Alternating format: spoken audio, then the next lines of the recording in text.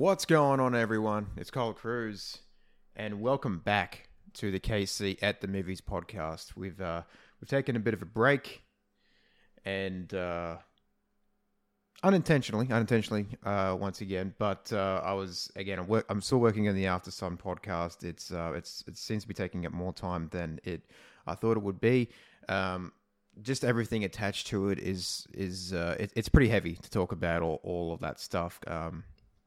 Considering what I've been through, and it will be coming out. It will be coming out. It's just going to take a little longer than expected because I'm thinking about full on diving into the movie and everything, and having my first foray into doing that. And I think it just needs more time. It just needs more time. But I also thought it's been way too long since the last one. I think the last podcast we had was when I talked about the Oscars. That was back in March. So, it's been a few months, and I think it's time to, finally come back and put something out there. And there's been a lot of movies that have come out since then as well. So I think it's high time we talk about them. So we're going to be talking about a couple of movies today. We're going to be talking about Spider-Man Across the Spiderverse, give my thoughts on that. And we're going to be talking about The Flash, and a particular television show made by Sam Levinson and The Weeknd, Abel Tesfaye.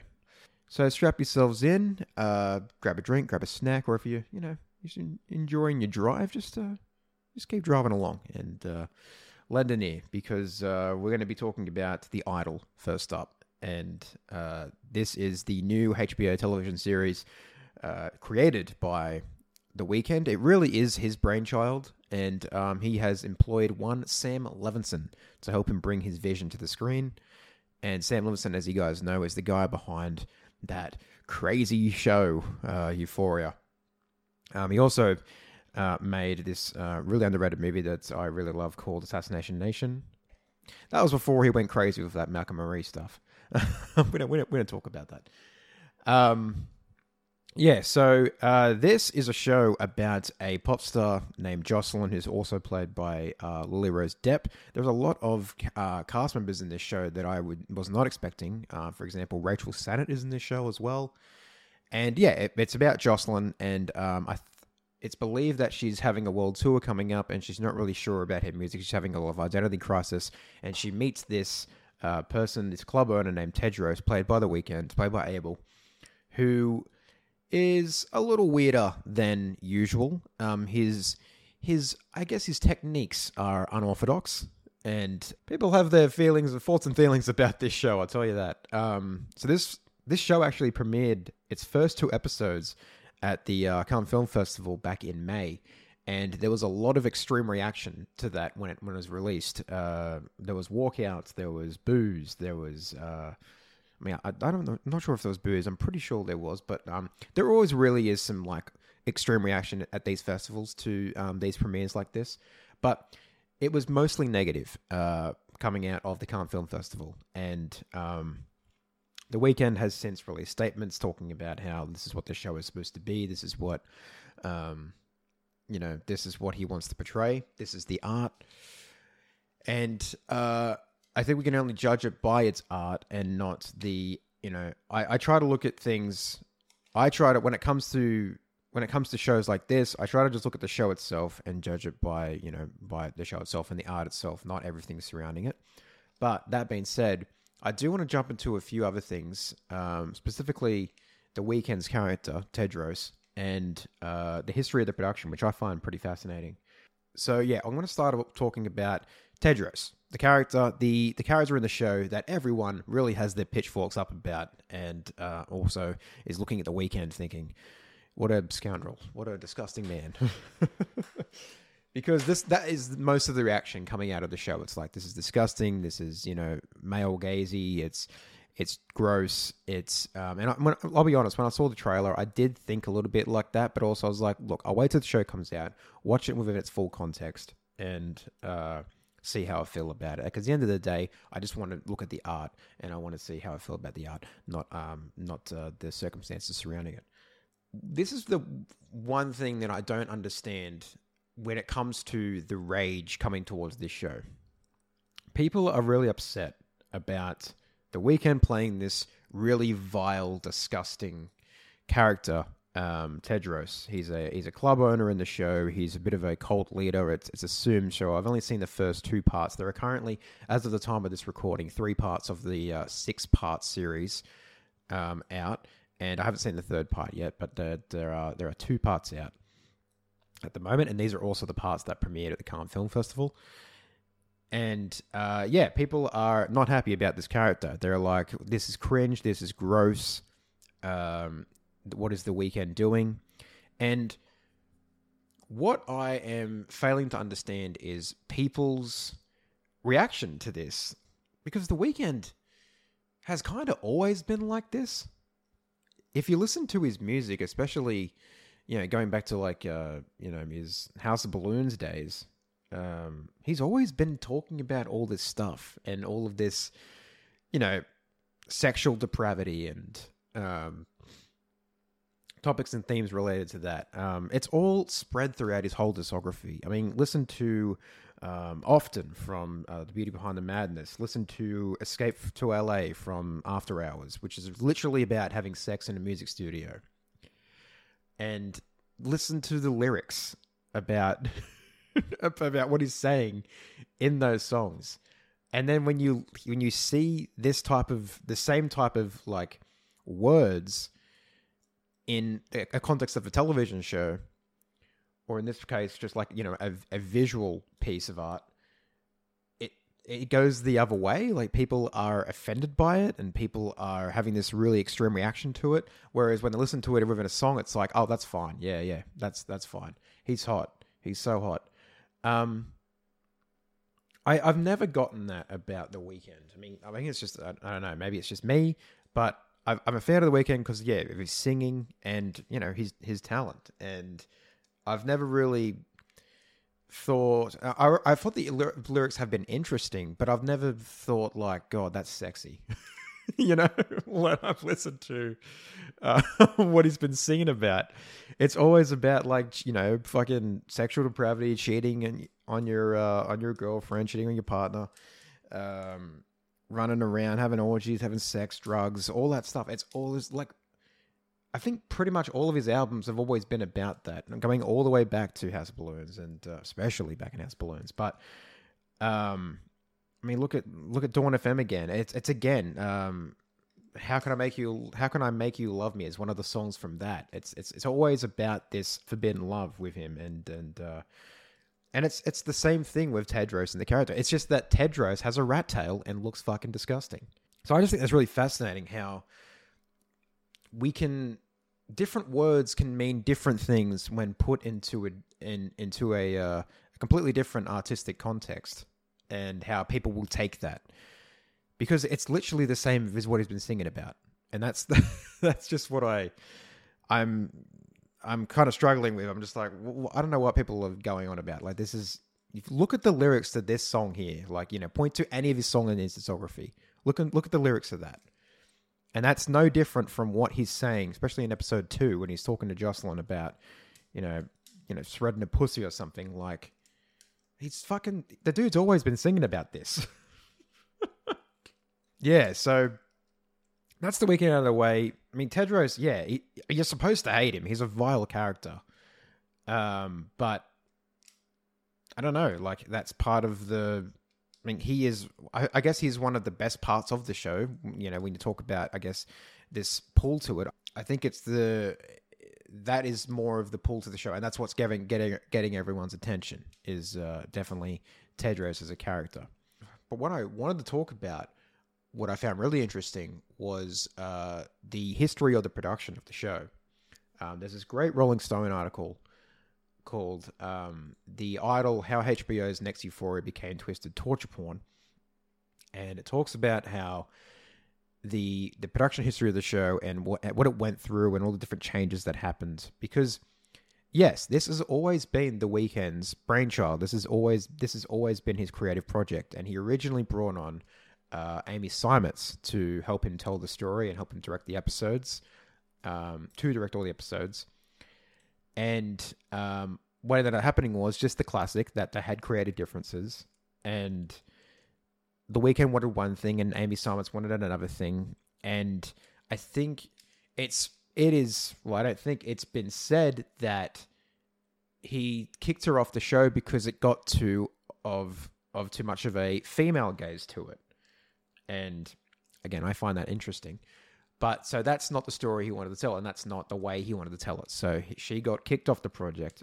And then later on in production, they brought on Sam Levinson. Why not bring on the guy that made that fucked up high school drama? And look, Euphoria is not just that. I know it's not just that, but it's just, it's very interesting how he was brought on like that. And then the show dramatically changed to something more of a different beast than what it originally was. And there's a lot of reports, and these are just sources and reports, so I'm not taking this with a grain of salt. I always took this with a grain of salt. Sources and reports of people calling the set like grueling, again, torture porn. It's just softcore porn. It's just like a bunch of shit happening, unprofessional. But then when you talk to people that, like Lily Rose Depp, for example, she said that Levinson was wonderful to work with, was a great director, was very clear and communicative.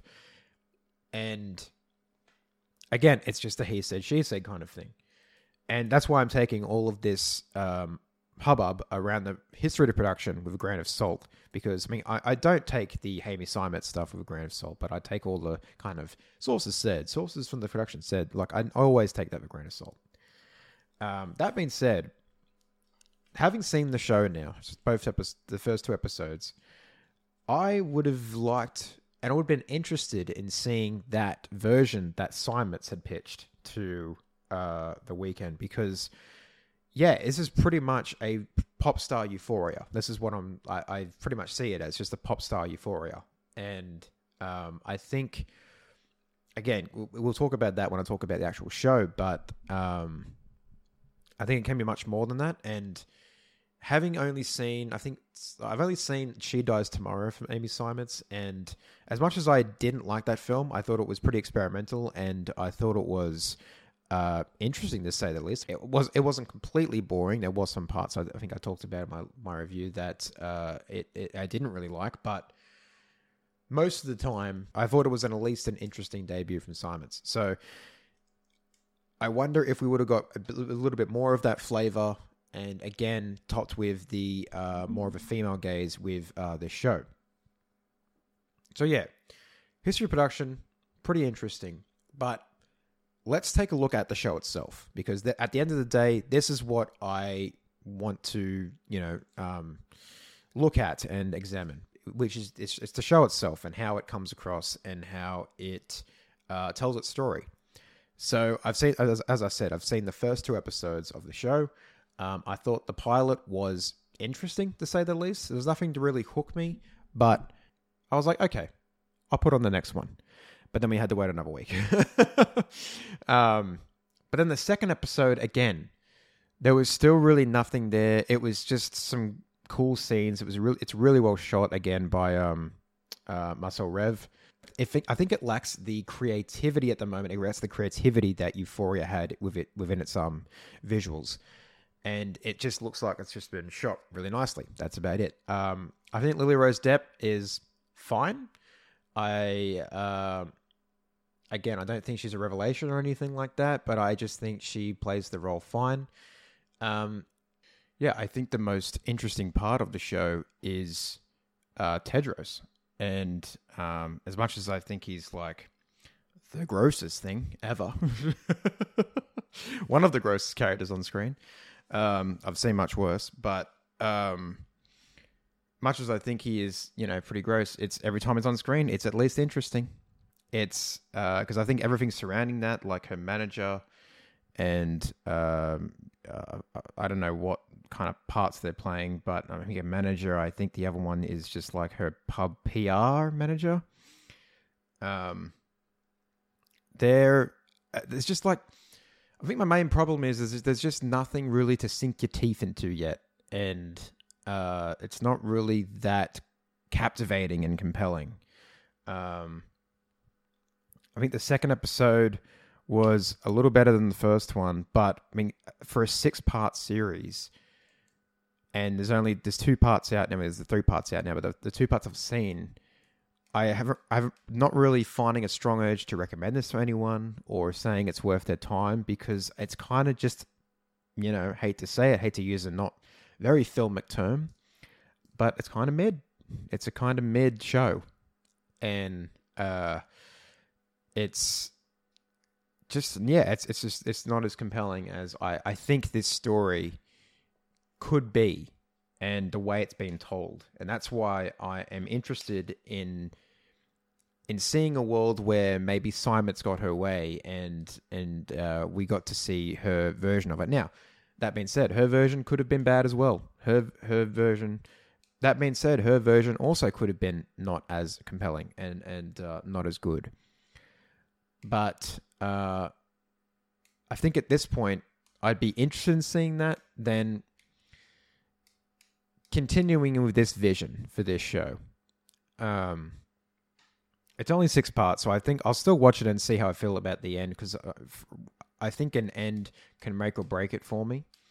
But, you're making a 6-part show and you're not hooking the audience in the second episode. You've only got 4 parts to really... You've only got 4 more episodes to hook them in. Something crazy in episode 3 could have happened that, I might have missed. But at this point, I'm just kind of just like, well, I guess it's fun. It's fine. But there's nothing really to just take from this. Nothing really to take. It's just a story told about a pop star who's having a hard time.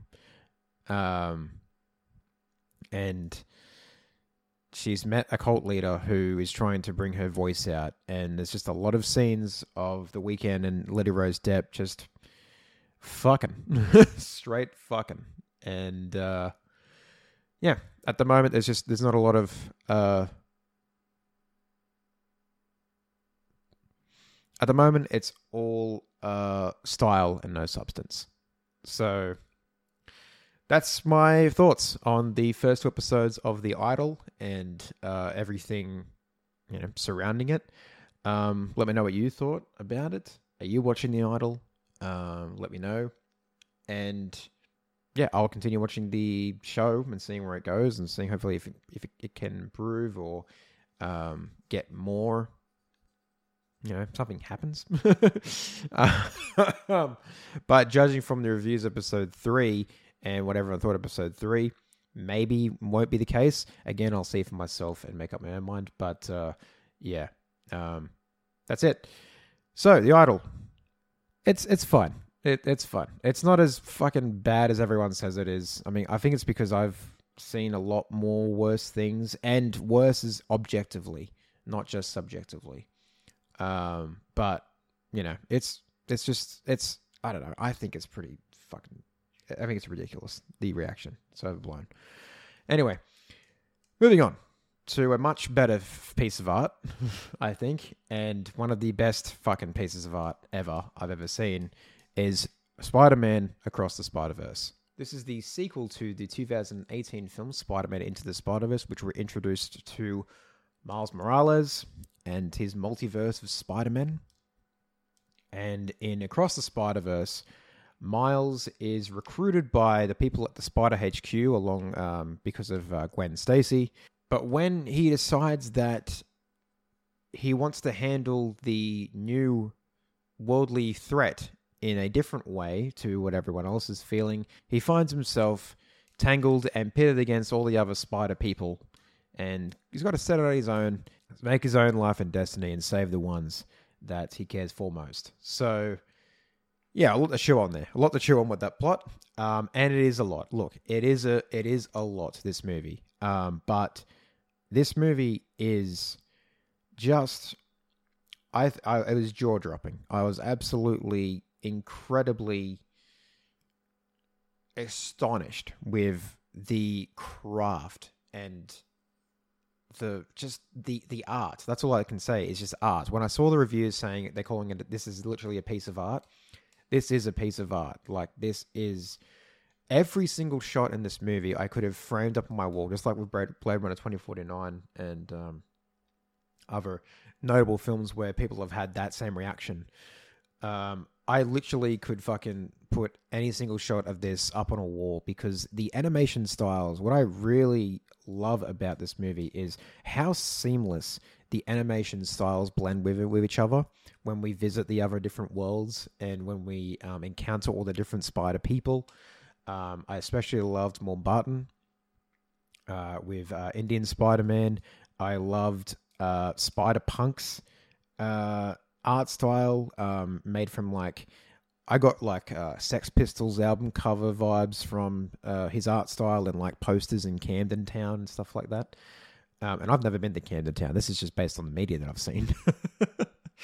But that's what I got from him. I really liked Daniel Kaluuya's. I loved hearing his British accent. It's always great hearing that. And everyone's just fantastic in this movie. Everyone is fantastic. The fucking movie flies by. Only it's like 2 hours and 26 minutes, but the whole movie just flies by. And then before you know it, you're at the end and then you're wanting part 2, which hopefully is coming out March next year. I think they did make these back to back, so that might be still truth. As long as there's no delays, we're probably getting that next March, which is good. We don't have to wait as long because we do get a bit of a Dune situation with this movie, and you know, the story is kind of left on a thread. But I would argue that this is still a complete film. I think when it comes to character arcs, because yes, I don't think Miles' arc is as complete yet, but this movie starts and ends with Gwen Stacy, Spider-Gwen, played by Haley Steinfeld. And I think it was a wise choice to do this with her character, considering that Miles' story looks like it's going to take up both of parts of this entry, like this film and the third film. It looks like this is going to be Miles' story. So I thought it was a wise choice and an interesting choice to tell another story from another character's perspective, that of Gwen Stacy. And it was really cool to see her opening and to see her closing. And I would argue that we did get a full character arc with Gwen Stacy and her plight and her main kind of wants and needs.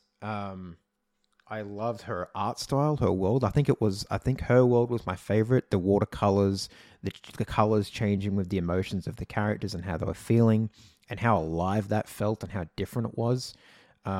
There's one particular shot when I think it's Captain Stacy is gone to the dance where Gwen's Peter has turned into the lizard and he's pointing the gun at her. And I think she is Spider-Gwen in that moment. But he's pointing the gun at her, and it's this beautiful wide shot. It's like a painting, man. I could hang that up on my fucking wall. It's a beautiful, beautiful, beautiful, beautiful shot. I goddamn love it. And yeah, I really, really loved her world. The attention to detail there, the attention to detail of all these universes was just incredible. The scene where they are having that conversation upside down, and everything in that scene is almost like, they're upside down. Even the eyebrows, the attention to detail of the eyebrows that they would look hanging upside down.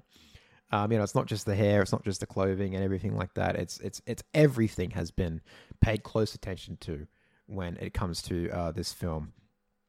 It was really cool to see the inclusion of live action stuff as well, and Insomniac Spider-Man was there as well. That was really cool. And look, I would be remiss, and I'll be breaking a lot of hearts if I didn't talk about Miguel O'Hara, played by Oscar Isaac, Spider-Man 2099, because he is also a big part of this film. He's not just a thirst trap, but he is also a big part of this film and a big reason why Miles wants to try and change his destiny, because Miguel believes that these things that happen to these spider people are all canon events and they can't be changed. They all need to play out in order for these people to survive, in order for them to, to receive their titles as Spider-Man. And Miles Morales, I thought, again, was another interesting choice to make him an anomaly. He was not supposed to be the person that was supposed to be bit by that spider. And again, it just brings so much dimension and depth to these characters now, and a more of, these stakes become even more exciting, and yeah, I was just so blown away by not just the visuals, not just the technicality, and everything surrounding all of that, like the technical side.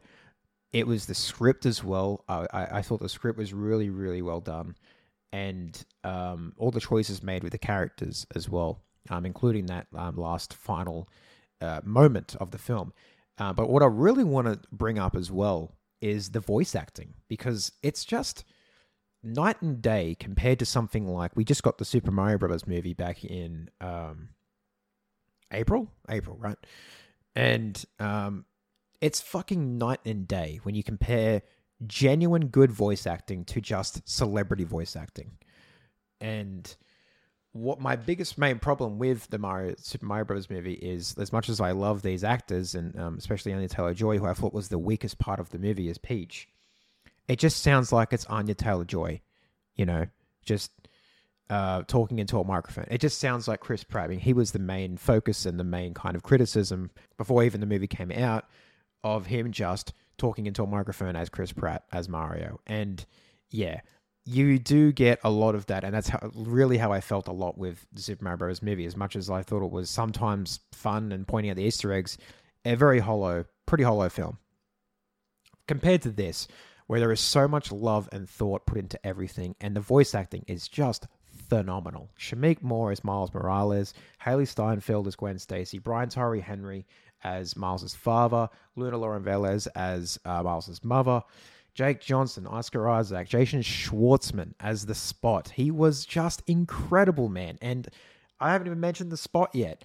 One of the best villains in the whole Spider-Man universe. Like, again, such a awesome choice to make him not just like, to have him be this kind of red herring of like, oh, he's the villain of the week. And then no, he becomes the main villain of this entire story. And I find him like so compelling as a villain. So compelling. Again, Daniel Kaluuya as Spider-Punk, Karen Sony as Spider-Man India. I could go on and on. It was really cool to hear Amanda Stenberg as, I think it was Spider-Bite. I think she was the Cyber Spider. That was the VR Spider. I loved them all. T-Rex Spider-Man. He's great. I didn't even know who voiced him, but he's great. The Lego part of the world as well, which was created by a 14-year-old, which I thought was really interesting. Created by a 14-year-old. He made some sort of short on YouTube, and Christopher Lord and Phil Miller brought him on to animate that entire sequence when they go to I think it was Spot that goes to the Lego world in the movie. Andy Samberg I thought was great as the Scarlet Spider. Yeah, man, this movie was incredible. This movie is absolutely fucking incredible. I think it's my favorite movie of the year so far. I'm against everyone who is saying this is not a complete film. I still think it's a complete film, while being a great part one to this two-parter, 5-hour movie that I really can't wait to just sit down and watch this whole 5-hour experience, or 5.5-hour experience, whatever it needs to be, because we don't even know the runtime of the next one. But goddamn, this is how you do a multiverse. Pay attention Marvel, pay attention DC, because we're going to be talking about The Flash in a second. This is how you do a multiverse. This is how you make it exciting. It's more or less about... what I love about the decision with this multiverse, it's always about its characters. Yes, you get the cameos here and there, you get the fun, but at the center of all of this, it's about Miles and Gwen, and mostly Miles, but with this movie, Gwen. It's about their plot. It's about their fucking story. It's not just the multiverse's story. It's their story. And that is what I love about this movie. I cannot recommend this movie more enough. Jesus Christ, go see it. Just go see it on the big screen. I'm sorry if there's only a lot of spoilers throughout this review, but I just got carried away and I started talking about it. So I'm sorry if there's spoilers throughout. It's been out for a few weeks now as well. And I would hope you've seen it by now. If you haven't seen it yet, just What are you doing? What are you doing? Go find the nearest cinema. See it on the biggest screen possible with some great sound. And with the sound mixing as well, I think that's been fixed up. I did get a bit of the sound mixing issue because we went and saw it on day one, so I got a bit of the sound mixing issue, but I believe Sony has sent out a new version of the film where the sound mixing has been fixed. So, good shit. Love it. Moving on to shit. The Flash. Yeah, this movie's out. This movie is a thing. It is a real thing that is happening. It's currently playing in theaters, and you can watch it. This was supposed to be directed by Rick Famuyiwa, the guy behind Dope from 2015, which I thought was good, and had Shameik Moore in it. So a little crossover there. But Rick didn't do this one. Andy Muschietti did this one, the director of Mama and both It films. And this stars Ezra Miller, known criminal, as Barry Allen, the Flash. And I did not like this movie. I really didn't like it. It's a goddamn shame that this came out straight after Spiderverse, because when you compare the two, man, it's like a burger from McDonald's compared to like a fucking 5-star meal at a 5-star Michelin restaurant. Like, it's Jesus Christ, man. Like, I just wanted to. I mean, this was playing on a cheap Tuesday, so I went and saw an early screening of this on the 13th, and I wish I got my money back. I don't normally say that about movies that I go see, but man, I thought this was a complete waste of time and a complete waste of money. It's so boring at times. I thought there was going to be like a little bit of fun with this, especially given the reactions coming out of CinemaCon and even people that I really like on YouTube and respect on YouTube. And I'm not saying that I don't respect them anymore, but like them saying that it was actually a really good movie, I just couldn't believe that for a second. And like, they have got to be from, and I said in my fucking Letterboxd review, but they've got to be from Krypton, because this is far, far from it. Far from it. And look, there are some cool moments throughout the movie. I thought the score at times by Benjamin Wallfish was, pretty exciting. A nice little synthy score. But other than that, this movie is just a manic mess of a film. There is so much going on. It's trying to be like 3 movies in one. Is this trying to be a Batman movie? Is it trying to be a multiverse movie? Is it trying to be a Flash movie? And the people saying the Flash stuff is the best part about this movie. It's like, yeah, but like, we really don't get much of it. A lot of the time is spent with bringing back these cameos and focusing on Michael Keaton's character and focusing on Sasha Calle's character as Supergirl. There's so many like uneven performances. Look, no, I don't think Ezra Miller is good in this movie. I'm sorry. I just don't think he is. It's not me looking at what he's doing in his real life. That should be nothing. That shouldn't be judged by that with his performances. But if his performance was good, I would say it was good. And I'll be lying to you if I said that, because I don't think his performance is good in this movie. There's a tone that's just all over the fucking place. There's shoddy CGI. It looks fucking god-awful at times. And there are so many flat action sequences throughout that it's just and bad wigs. Baffling. Absolutely baffling, some of the decisions made with this. I love James Gunn, but when he was saying that, like, this is the movie to fix everything up and change everything, and no, this is not. Even when you're left with that question of how is this going to reset everything, how it's going to make, everything going forward be this new thing. Bro, no. That is not what's going on here. We're not even fucking... I'm just going to spoil it. We're not getting answered. That question is not getting answered. There's just a fun little wink at the end, just like, whoa, he's in the wrong universe again. Like, and it's just a shitty fucking cameo. Again, This movie relies on nostalgia and cameos, and that, I think, is the most shallow part about it. It's just so shallow, so hollow, so just soul-sucking that there's just no fun and enjoyment out of it because there's no substance to any of these characters or any of these films. Sasha Calle, Supergirl, and Michael Keaton's Batman from 1989, their characters are brought in just to fucking die. That's it. Just to die. It all doesn't matter because they're going to die anyway. And that CGI sequence with the Speed Force was just, oh my God, it was just shards in my eyes, glass shards in my eyes. I do like when I first saw it, and I thought its take was pretty cool. But then after that, when you constantly are getting it, and then when you're left with that sequence with all the other events happening, and all of the events colliding, the multiverses colliding, it just looked like a fucking PS2 game. It just, you can't.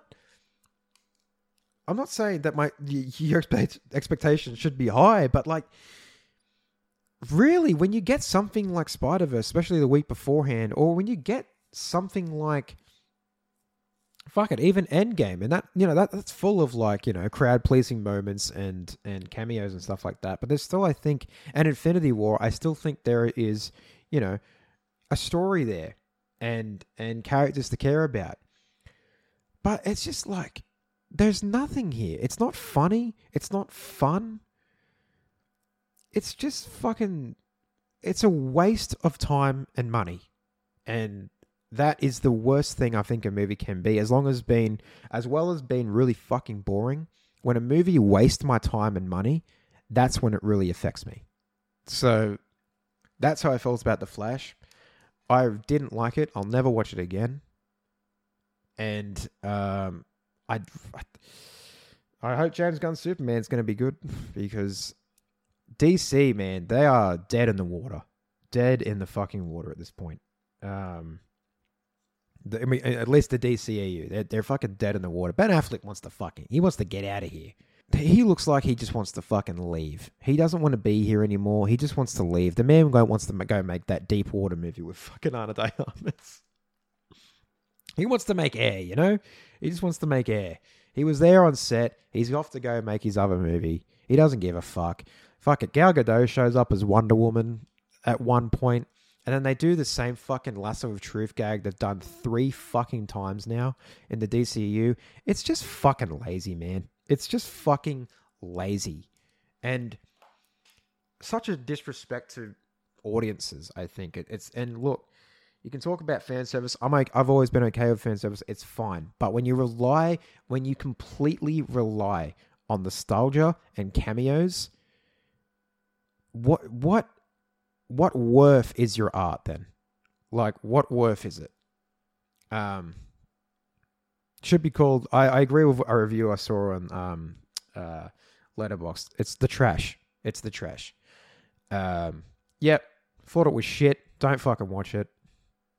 To be blunt, that's how I felt about The Flash. Anyway, moving on. Moving on to a segment I'm really excited about. Now, Mission Impossible Dead Reckoning is coming out very soon. Very soon. And I am very excited about it. I love the Mission Impossible franchise. I love Tom Cruise. He's a nuts man. He's a Scientologist. Don't agree with any of that stuff, but the man loves making movies. I love his dedication to his craft and how much enjoyment he has making movies. And that is something I can really get behind as a passionate person about film myself. And these movies, they are some of the best action movies ever fucking made. So why would an action junkie like this series? It's the best. I fucking love it. It's on par.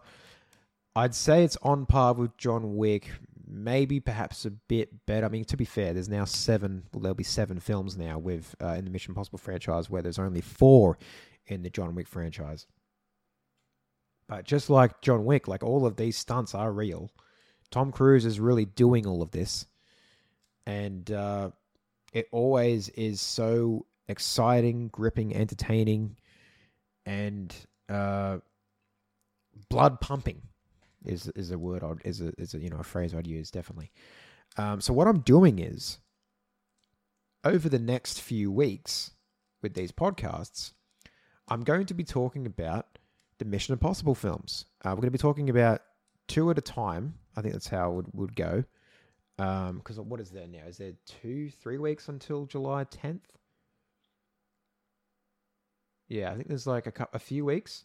So, they'll. I'm not sure when they'll come out, but they'll definitely. All of these podcasts will come out before the film, because I'll just find some other movies to talk about. And we're going to be talking about Mission Impossible. So, we're going to be going through all of the movies and discussing them, how I feel about them, because each and every one is different, except when you get to the Macquarie films, and then they're pretty much all of the same. The plots are different and more, they are still different from each other, but in terms of the filmmaking and vision, it's all kind of the same. And talking about like my favorites and why I like certain ones more than others. And I think it's going to be really fun. I'm going to be calling it The Road to Reckoning.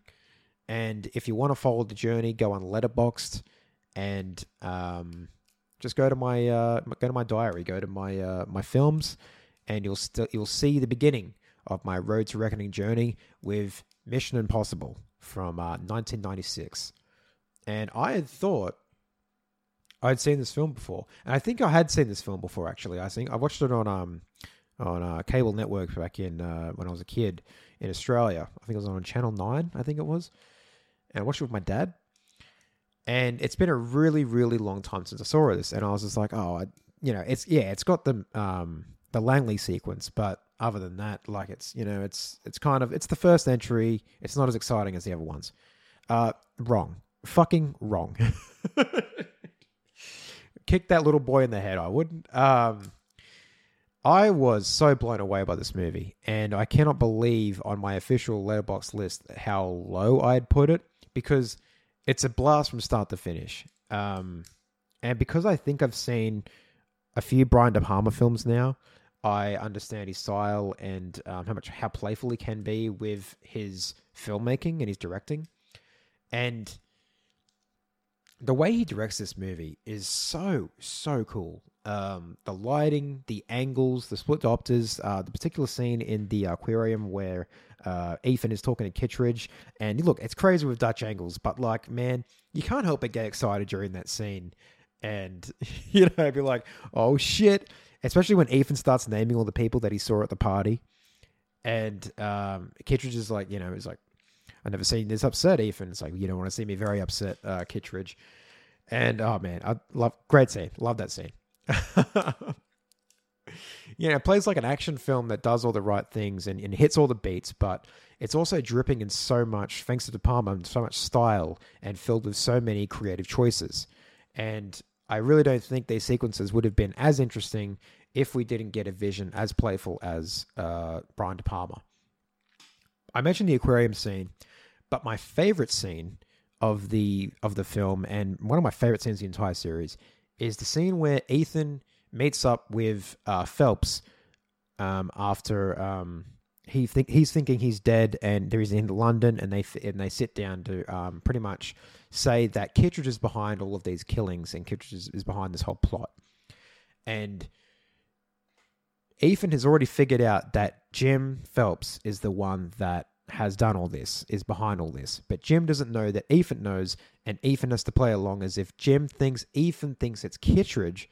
So then Ethan has to play out a scenario in his head where it's Jim that's doing the killings while using Kittredge's name in front of Jim. I keep saying Jim Phelps. It's the same fucking person. It's John Voight. And that is all tense and exciting on its own. But we get to see all of this play out thanks to De Palma and using Ethan's character POV and placing us inside his head and seeing Jim carry all this out. But this whole time, Ethan is using Kittredge's name, which is interesting. And it all plays into this kind of like this spy espionage theme. And style of this of this story and of this film. I'm going to be carried away. Sorry. We know it's Jim too because we're in Ethan's head. We're seeing its POV. We're seeing it all play out, and it's just like masterful stuff. And I couldn't help but like just be so blown away by that, and just absolutely just be like, wow, that was awesome. Look, I still have no idea how Ethan figures out that it's Phelps from a stamp in a Bible when he goes to the Drake Hotel in Chicago. But I also just don't question it anymore because I just love that scene. And, the Langley scene, we didn't even have to talk about the Langley scene because you know about it. You know about the Langley scene. It's one of the best scenes of tension I've ever seen in a film, in an action film especially, and one of the best scenes in the entire franchise. And what I noticed this time around was the complete lack of sound and sound design and how it is utilized to build tension and create more of a threat to Ethan and the team. With that CIA agent. Yeah. Younger me is a dickhead. This movie's fucking awesome. And I love it. And yeah. I will be saying a favorite scene at the end of these as well. And I think you know what my favorite scene was because I just talked about it. That's Mission Impossible 1. I love it. I think it's great. It's just crazy that like most of these movies are so good that it's hard to rank them. So yeah, but I know where I can definitely rank the next film, the next entry in this franchise, which is Mission Impossible 2, directed by John Woo. And yeah, I'd probably rank this one last. But that being said, this is still a pretty interesting movie. I don't think it's boring. Some parts are a little bit boring, but I still got through it pretty fine. And I thought I'd always hated this, it turns out now I'm more into filmmaking now, I'm appreciating more directors and would much rather prefer a vision from a director instead of getting something so flat and boring like we get some like homogenized shit from the MCU, for example. I much prefer stuff like this. And with most Mission Impossible films, this one definitely has that unique style. It's directed by John Woo, so you're going to get a lot of slow motion. You're going to get a lot over-the-top melodrama. And you're going to get some fucking birds. If you love all that shit, this is your movie. There's one particular scene where Ethan is taking out some guards, which I thought was just so over the fucking top and amazing. And if you love that shit, you will love that scene. So that all been said, I don't think this is a bad film. I don't think this is a bad movie. But the one thing that I don't like about the movie is Ethan's character. And I know it's a strange gripe to have because we're only 2 movies into this franchise. And it'd be weird to say like, no, I know Ethan's character by now. Like, this is what he should be. But really, yeah, like he was already established in that first film of being such, a measured, smart, altruistic, and he always put the mission first and always thought about his team. There's that great scene in the first one where Krieger goes to kill that guard with or that agent with the knife, and Ethan slams his hand against the door and says like, we don't do that. We don't do that. We don't kill people. And that really paints Ethan as that, he's established as, a particular kind of person. And in this movie, he's just completely different. He's just like this playboy douchebag that will, fuck thieves, don't care about the mission, be like, I'm on vacation, don't find me. Like this. He was just a cockhead. He just come off as a fucking cockhead to me in the movie. And I didn't really care about him as much as I did in the first one. And as much as I do in these later entries, especially in 3, with when he has Julia. I don't care about him as much, and I don't really like Tom Cruise as a matter of fact when it comes to this movie, because he doesn't feel like Ethan Hunt. He feels like James Bond. He feels like John Woo or Tom Cruise was trying to do something about let's be like a more of a suave character. Let's be more of because that's again when we look at in the context of the entire series. That's not what Ethan Hunt is. That's not who Ethan Hunt is. And I think that'd be an interesting thing to kind of analyze and digest a little bit. That who is Ethan Hunt? What is his mission? What are his wants? What are his needs? And, really, who is Ethan Hunt at the end of the day? He is he's a measured person in the first movie, but then when you get to the other movies, you could say this man's just a psychopath. Like he would just put his body on the line for everything. I think it'd be fun and interesting to answer that question throughout the series. Who is Ethan? Who is the MIF as well? Like, it'd be cool to get into all of that. But look, this movie's not a bad movie, but it's not really a good movie either. So that's all I have to say about Mission Impossible 2. I will say the motorcycle joust is fucking awesome. And the last scene between Sean Ambrose and the villain of the film and Ethan is awesome. Like the kicking up with the knife, man. Like, come on. Even if you don't like this type of style, you would at least have to be like, holy shit. Like, yes! When he's kicking that knife up and then like kills Ambrose. I mean, does it kill him? I think he kills him, right? But what I will be doing is I'll be calling this Mission Difficult from now on. Because Anthony Hopkins had given me his blessing for that one. Because you have that great line where it's like, this is not Mission Difficult, Hunt. This is Mission Impossible. I was like, okay, all right. This film's having its fun, but I think there's a little bit too much fun, you know? So yeah, not a bad film, but also not a great film. Probably my least favorite of the franchise when it comes to the Mission Impossible films. And the next podcast, I'll be talking about Mission Impossible 3 and one of my favorites, Mission Impossible Ghost Protocol. So stay tuned for more of my thoughts with Mission Impossible franchise when we get to Dead Reckoning Part 1. But everyone, thank you for listening. That's going to wrap it up for this episode of the podcast. You're good to be back. Good to be back talking about movies again. Go watch Across the Spiderverse. Watch Mission Impossible. Get into that. Even if you haven't seen these films before, get into it. Get into it. It's so fun. It's such a fun franchise to get into. As well as, as much as the Fast and Furious franchises to get into as well. I think Mission Impossible is a great franchise to have some fun with, especially when you start getting to like films like Rogue Nation and Fallout. Like, I think Fallout's honestly one of the best action films ever made. But we'll be talking about Fallout in these coming weeks, and more Ethan Hunt and the IMF in these coming weeks. So, yeah, that's going to do it. Go follow me on the socials. I'm on Letterboxd. You can check out the Instagram page as well. We'll be talking about more about and diving more into the Mission Impossible journey I'm going on, the road to reckoning. And do all that. Ask me some questions. Get in touch with me if you want to. Next week also, I'll be bringing back the what I've been watching thing.